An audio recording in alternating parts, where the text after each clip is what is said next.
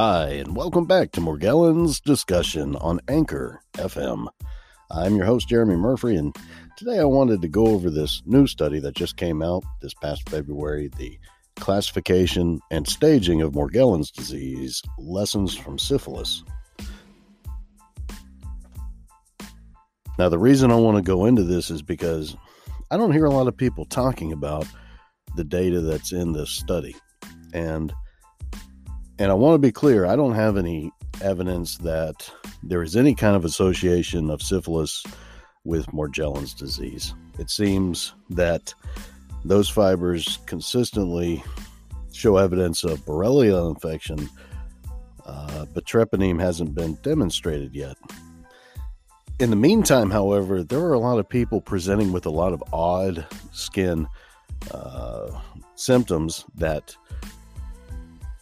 they may feel, since it's so odd, it is Morgellons. But to be clear, Morgellons is only the presence of microscopic filaments embedded in skin tissue of varying colors. We do know that the blue Morgellons fibers are colored blue because they are stained with human melanin. So, but outside of Morgellons, I'm going to try not to clear my throat so much today, but this is kind of a dusty environment. We'll move it on up eventually. In this latest study, they draw on the history of history of syphilis, and there is a 1926 paper called Secondary Syphilis Lesions that they draw a lot of information from. And I just want to read bits from that paper, Secondary Syphilic Lesions, because a lot of people with a lot of skin symptoms that aren't easily explained, I think may find this information beneficial. Let me know what you think.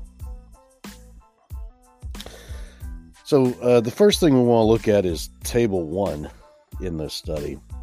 And Table 1 is characteristics of early secondary lesions. So the type of lesion, and then they list a few of them here, but we'll go down the list. The first one is a macular. Characteristic appearance is a pale pink, flat, and somewhat elliptical spot, usually 4 to 8 millimeter in diameter. These may be violaceous in darker-skinned individuals. The central area is always more highly colored, whereas the periphery tends to blend into the surrounding skin. The reddish hue, due to localized hyperemia, resolves under pressure. Though probably the most common type of cutaneous lesion, these are often overlooked or misdiagnosed. Distribution on the body. Macular lesions never appear on the face, in contrast to all other types of syphilids. And so the differential diagnosis for macular lesions includes erythema multiforme, seborrheic dermatitis, and rosacea. There's a lot of words that I just can't pronounce. Leprosy, measles, German measles, typhoid fever, toxic dermatitis. That sounds especially concerning, the toxic dermatitis. Holy crap. All right, so the next one down the list, characteristics of early secondary lesions associated with syphilis. Small papular. Their characteristic appearance is small, distinct, localized elevations of skin which are readily palpated. Solid, rounded, resistance to touch. Varies in color depending on skin pigmentation. May assume a pustular character with no exudate. A pimple without pus. In most areas, such as genital areas, the groin, and axilla, they may appear in the form of flat condylomas. The distribution on the body most commonly favor the trunk, may appear on any part of the body, including flex or surfaces of the limbs, forehead, and temples. These lesions often border on the scalp in the form of so-called crown of Venus. That's interesting. Never heard that one before. The differential on those are erythema multiforme, psoriasis, pityriasis, keratosis, varicella, lichen planus, and mycosis fungoides, and some more there. Of course, always include links to what we're talking about on the show in the description below. If that doesn't come across on the other platforms, it'll definitely always be there on Anchor. I know Apple's doing it. I'm pretty sure that we're also getting that on SoundCloud. So the next one down on the list is follicular or pseudovesic ulcer. Pseudovesicular. Round or pointed papules which develop on the orifices of hair follicles and sweat glands. Vary in size from pinpoint to pinhead. Vary in color depending on skin pigmentation. Pigmentary deposits are frequent. Scaling often appears at the apex of the lesion. May also be involuted. Frequently larger in the genital and anal regions. Itching may be frequent due to sweat decomposition. These on the body, it may appear anywhere. These lesions tend to group and are generally most abundant on the back, upper trunk, and arms. They are also frequently found on the thighs and face. I'm just going to do the top differential on these, the lichen planus, lichen, and tinea dermatitis. And then the next one we've got here is lichenoid. Lichenoid, the type of lesion that appears in early secondary syphilis. Flattened and angulated lesions resembling lichen planus.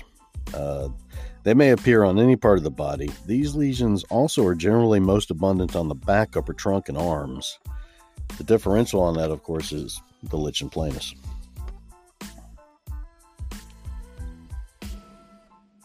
Next one up is vesicular. It says it's characteristically pointed, very small, and ruptured only with difficulty. Reddish, raised base without an inflammatory areola. Often found in combination with small papular lesions. May constitute a transient intermediate type of lesion. Existence is questionable as the vesicles are of short duration and often present for only a few hours. Could appear anywhere on the body, and the differential is erythema multiforme, psoriasis, keratosis. Next one down is psoriasiform. Characteristically, these lesions resemble those of psoriasis in color, distribution, and scaling. They differ from psoriasis in that the lesions never bleed when the scale is removed. That's interesting. They are found predominantly on the palms of the hands and soles of the feet, may also occur on the face, elbows, and knees. The scalp, however, is exempt. Differential on that is psoriasis. The last one for the early secondary lesion is corymbiform. Appearance of a nipple with a well-marked areola. These tend to be unusual in that they are large lesions or plaques surrounded by a number of smaller lesions. Could show up anywhere on the body, and this is important, no other dermatologic disease causes this type of lesions. A nipple. Wow. So if you got that going on, it can only be syphilis. All right. So that was the Table 1 characteristics of early secondary syphilis from early secondary lesions from this 1926 paper, Secondary Syphilitic Lesions. It was indexed on PubMed in 2005. And we're going to go right down to Table 2, characteristics of secondary late secondary lesions. Okay, so first one is the large papular. Characteristically, much like the small papular variety, except that they tend to be flattened although distinctly elevated and less round. Marked tendency towards grouping and plaque formation, seldom crowded together, often sparsely scattered. May coalesce to form lesions suggestive of tuberculitis. Distribution on the body may appear anywhere. Predilection for the forehead, face, back of the neck, limbs, bends, and inner thighs. The differential on that, of course, is psoriasis, pityriasis. I hope I'm saying that right. And I'll definitely look it up so we do it right next time. Keratosis. Next one down on late secondary lesion is annular. Papular syphilids, which have a circinate configuration, one form appears to develop from a single papule spreading peripherally and forming a ring, or taking the form of gyrate patches. A number of papules may unite to form a hollow or solid ring and give rise to the second type. Usually annular are sparsely distributed. They can appear on any part of the body. Predilection for the mucocutaneous junction of the nasal and the oral commissures, usually not on the limbs, usually in Caucasians. The differential includes tinea corporis, seborrheic dermatitis, and impetigo. Fascinating stuff in the studies from a long time ago when they had more of these cases and it was more seen more frequently. Nowadays, I'm pretty sure doctors don't know how to recognize syphilis and just don't consider it. I think most doctors nowadays just assume that syphilis went away with penicillin, or if it does, come in, it's easily treated. But when it gets into the late stages, we have evidence that it can persist beyond appropriate antibiotic therapy. Last one here on the secondary lesion types is condylomata alata. Wow. They used to begin as ordinary papules, which become flattened, macerated, and covered with a thick, tenacious mucoid exudate. Like annular syphilids, they appear in two forms. One is a flat, moist papule, varying in size, but excoriated in the center. And the elevated or cauliflower type is large, not excoriated, and grayish in appearance, and has a vile odor. Most frequently found around the rectum, scrotum, vulva, as well as in the groin. Verruca vulgaris is the number one differential on that one. Lymphogranuloma, inguinale, granuloma, and etc. So, as you can see, syphilis has many presentations, and a lot of them time just forgot. Next one up is pustular. This typical pustule is indolent, originating as a vesicle. Initially, the lesion resembles a papule covered with scales. It then becomes flaccid and ruptures. If a scab forms, beneath it is a punched out ulcer surrounded by a slight inflammatory arcola, usually with a livid or bluish tinge. These contain very little pus and tend to group into gyrate configurations. If no scab forms, the encrusted lesions simply appear as punched out ulcerations. I could be wrong about that, but that sounds like something you'd see a lot of in treponema infections. May appear on any part of the body. Predilection for the face,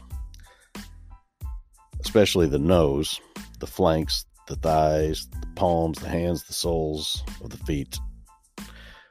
Differential on that is variola, pyodermia, acne, and some other things. You guys really got to check this study out. I'm going to post a link in the description below. Next one up is rupeole. Rupeole, really large pustules which have piled up crusts. These are typically an encrusted impetiginous eruption without an inflammatory areola. It can show up anywhere. Of course, that variola is the top differential. I'm going to have to take a look at that. I'm not sure if they're talking about the mycoplasma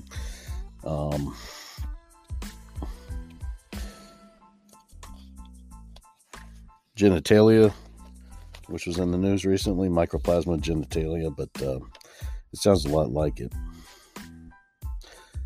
Okay, just two more on these. Frambuciform. Oh, this one is particularly compelling. Listen to this. A hypertrophic type of papular lesion characterized by raspberry growths of various shapes, and sizes. These lesions are moist, violaceous, and softly verrucous with a high serous content and an offensive odor. Raspberry-like growths of various shapes and sizes may appear on any part of the body. Predilection for the face and scalp, especially the mouth or the nose, also found in axilla or the anal and genital regions. Fungating condylomas is the only differential on those raspberry growths. That makes me wonder if maybe those might also not be associated with mold. A moldy environment, which could facilitate such a fungus. Last one here is pigmentary. These lesions vary in size and are not raised above the skin surface. They may be hypopigmented, depigmented, or hyperpigmented. They can show up anywhere on the body, but they've got a predilection for the arms and trunk. Vitiligo is the top differential on that. Dermatitis medicamentosa, tinea varicella, etc., etc., etc. So, a lot of different types of strange, odd-looking sores that a long time ago, science recognized as associated with secondary syphilis. And so I think having that information inside the recent Morgellons study is going to help a lot of people. Because if they go in and they've got these strange sores, but when the doctor looks at the sores with the 50 times microscope and realizes they don't have the fibers, he can go, okay, great news. You don't have Morgellons, but you do have something, and we can definitely look at appropriately treating it. I think most people would be cured if they got the intramuscular Bicillin shots 3 weeks. But I can't say for sure, because there is definitely no way for us to measure biofilm inside the body. We have no way to detect these persistent colonies, which are constructed to evade antibiotic interjection. Wanted to talk about a couple of things, and then we'll round it out, the last two tables in this paper. The first one is Table 3, Clinical Criteria for Recognition of Secondary Syphilis. So if you pretend it's 1926 and you go into the doctor's office, this is the kind of advice they want your doctor to understand. Generalized eruptions, especially if indolent, associated with generalized lymphadenopathy, and otherwise vague signs of disease. Eruptions that are universal, with the exception of macular rashes, and symmetrically distributed, almost always involving the face and forehead. Individual lesions tend to be indurated. The color may vary considerably, most often presenting as subdued red rather than a bright red lesion. Macular eruptions highly associated with papules on the genitalia or within the oral cavity, papular lesions on the palms of the hands or the soles of the feet, and in the absence of dermatitis, elsewhere on the body, and involvement of the genitalia. Generalized macular or papular lesions that persist for more than 1 week and are associated with a sore throat. Generalized pustular or follicular lesions in the absence of oral and genitalia involvement. Vesicular lesions, which, although uncommon, are not rare in darker skinned subjects. Secondary syphilitic lesions, which tend to disappear without leaving permanent scars. Depigmentary changes, although infrequent, tend to be permanent, whereas hyperpigmented changes are not. Generalized lymphadenopathy. Generalized lymphadenopathy, uniformly associated with secondary syphilis. And the last one The last one, guys, is clinical manifestations of secondary syphilis. And I want to thank you all for taking time to listen to our podcast here. And if this has helped, or if you have any questions, feel free to reach out. Anchor.fm/Morgellons. And there's a link right there where you can leave me an audio message and tell me your thoughts. Clinical manifestations of secondary syphilis include rash, condyloma latum in intertriginous areas, intertriginous areas, lymphadenopathy, hepatitis, systemic fever, malaise, and weight loss, neurologic headache, meningitis, cranial nerve disorders, optic neuritis, deafness, otitis, cerebrovascular accident, periostitis, uveitis, iritis, glomerulonephrititis,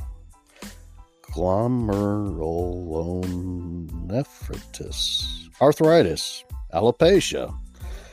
Early syphilis, as seen in HIV patients, is specifically not included. And it's a 1926 study, so they didn't even know about HIV back then.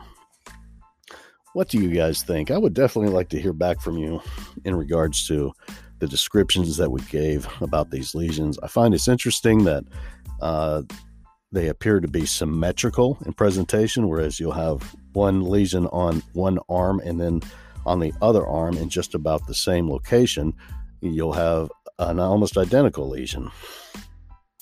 I think the raspberry growths are particularly compelling, and I think those need to be paid attention to. And I believe, if I'm not mistaken, they did describe a lesion where when you remove the scab, there's a thing in the center poking out.